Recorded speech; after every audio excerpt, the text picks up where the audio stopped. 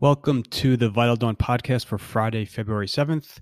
Stocks are taking a little bit of a breather following big week-to-date gains. So the S&P futures are trading down about 8 to 9 points. That's about 25 basis points. Europe is down about 25 to 30 basis points. And most of the major Asian indices finished in the red. Just keep in mind, obviously, the S&P is up big week-to-date, and Europe is also up about 3 to 4%, depending on the index.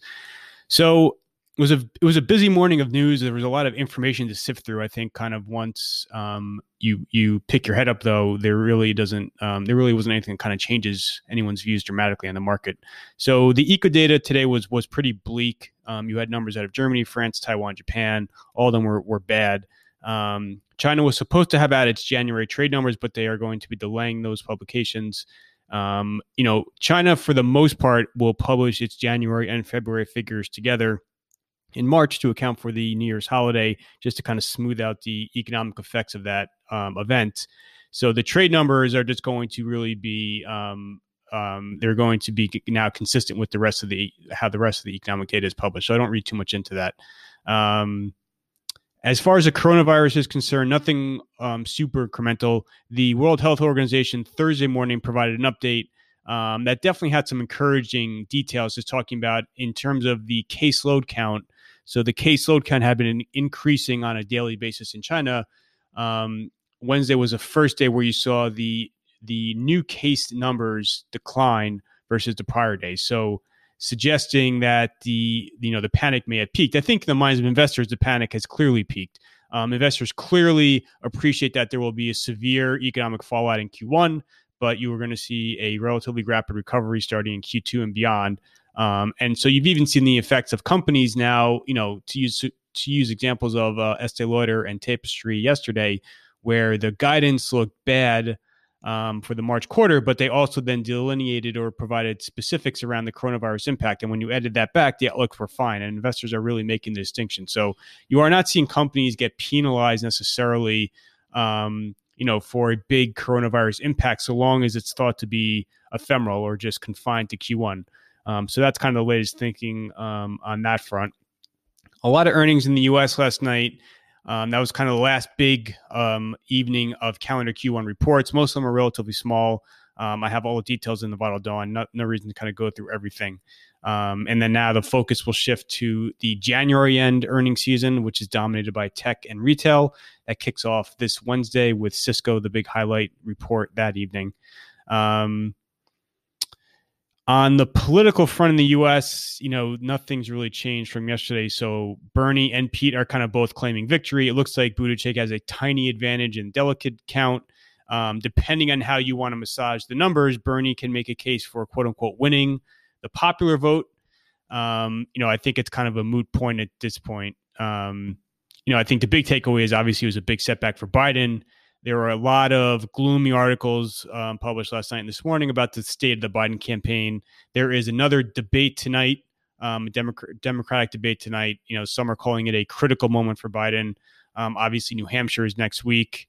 The current polls have Bernie in the lead in New Hampshire, so it looks like he will have, he will do very well in that state. If Biden were to perform, third or even worse in New Hampshire, that would obviously be, potentially a fatal setback. I don't think you're going to see any of the top people drop out, Bernie, Pete, Warren, or Biden, just given that they all have enough money to kind of last them at least through Super Tuesday. But you are hearing reports that Warren and Biden in particular are kind of reshuffling and reallocating some of their media spend, suggesting that they are kind of looking to conserve money.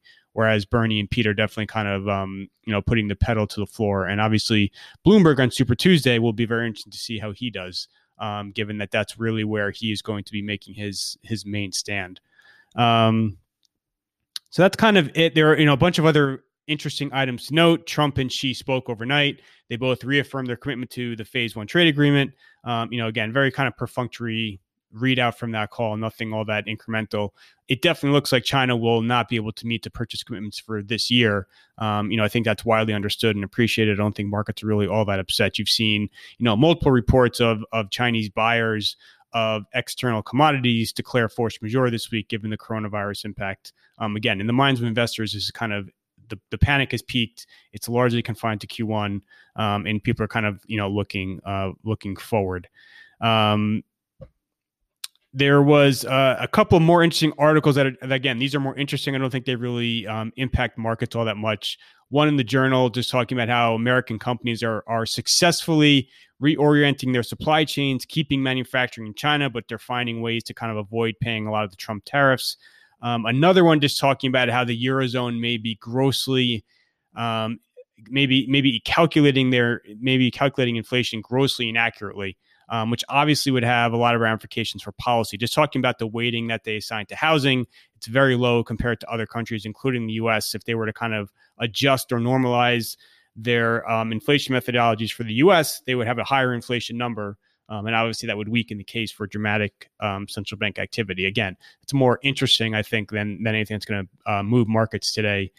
You had Fed Quarles spoke overnight on the policy front, very innocuous. I think every Fed official across the board, hawks and doves right now, think that there is no need to change policy. They're all acknowledging that you are going to have fallout from the coronavirus. But again, I think it's thought to be kind of temporary. So Quarles on the policy front, echoed, I think, the line of other Fed officials. He did make an interesting comment just talking about how on the treatment of treasuries from the perspective of banks when they're calculating various liquidity ratios. He said that there may be scope to change some of those rules because they may be contributing to the repo stresses that were witnessed in markets last year. And this is something that several commentators and banks themselves have talked about, that a big part of the reason why repo markets seized up last year was because of how the Fed is forcing banks to treat treasuries when they're calculating liquidity ratios. So Quarles said there may be some scope to adjust those rules, which would obviously then provide some relief to repo markets. The bank stress test scenarios were published last night by the Fed. There weren't too many dramatic shifts from the 2019 scenarios. There was an interesting comment about how, I think banks with large trading operations could face a little bit larger headwinds in this year's stress test. They are going to be focusing on, specifically leveraged loan books, and then banks that could be hit by that do have large counterparty risk. So I don't think you should see banks really move dramatically on that particular piece of news, although it may be a mild negative for the larger money center banks that have big trading operations. And just finally on oil, so the OPEC Technical Advisory Committee wrapped up yesterday. They are advising OPEC to extend all the existing cuts from March, which is when they're currently scheduled to expire, until the end of this year. And then they're also calling for an incremental 600,000 barrels per day in cuts starting now and then lasting until June. So that's the recommendation. It's now up to OPEC, the various OPEC countries, to accept it. Russia has not given their final consent. It says they're going to make a decision in a few days, quote unquote. It looks like Russia will probably will ultimately agree to that. I don't know if that's really enough, though, to spark a big rally in crude. It's relatively minimal. That extra 600,000 may not even account for the loss of Chinese oil demand for the coming months. So crude this morning is trading about flattish. This may be enough to prevent an extra incremental sell-off in crude, but I don't think it's really going to do enough to spark a big rally. So that is essentially everything for today. Like I said, there's a lot of news. There's a lot more in the Vital Dawn this morning, but it's kind of, not a lot to really shift the market.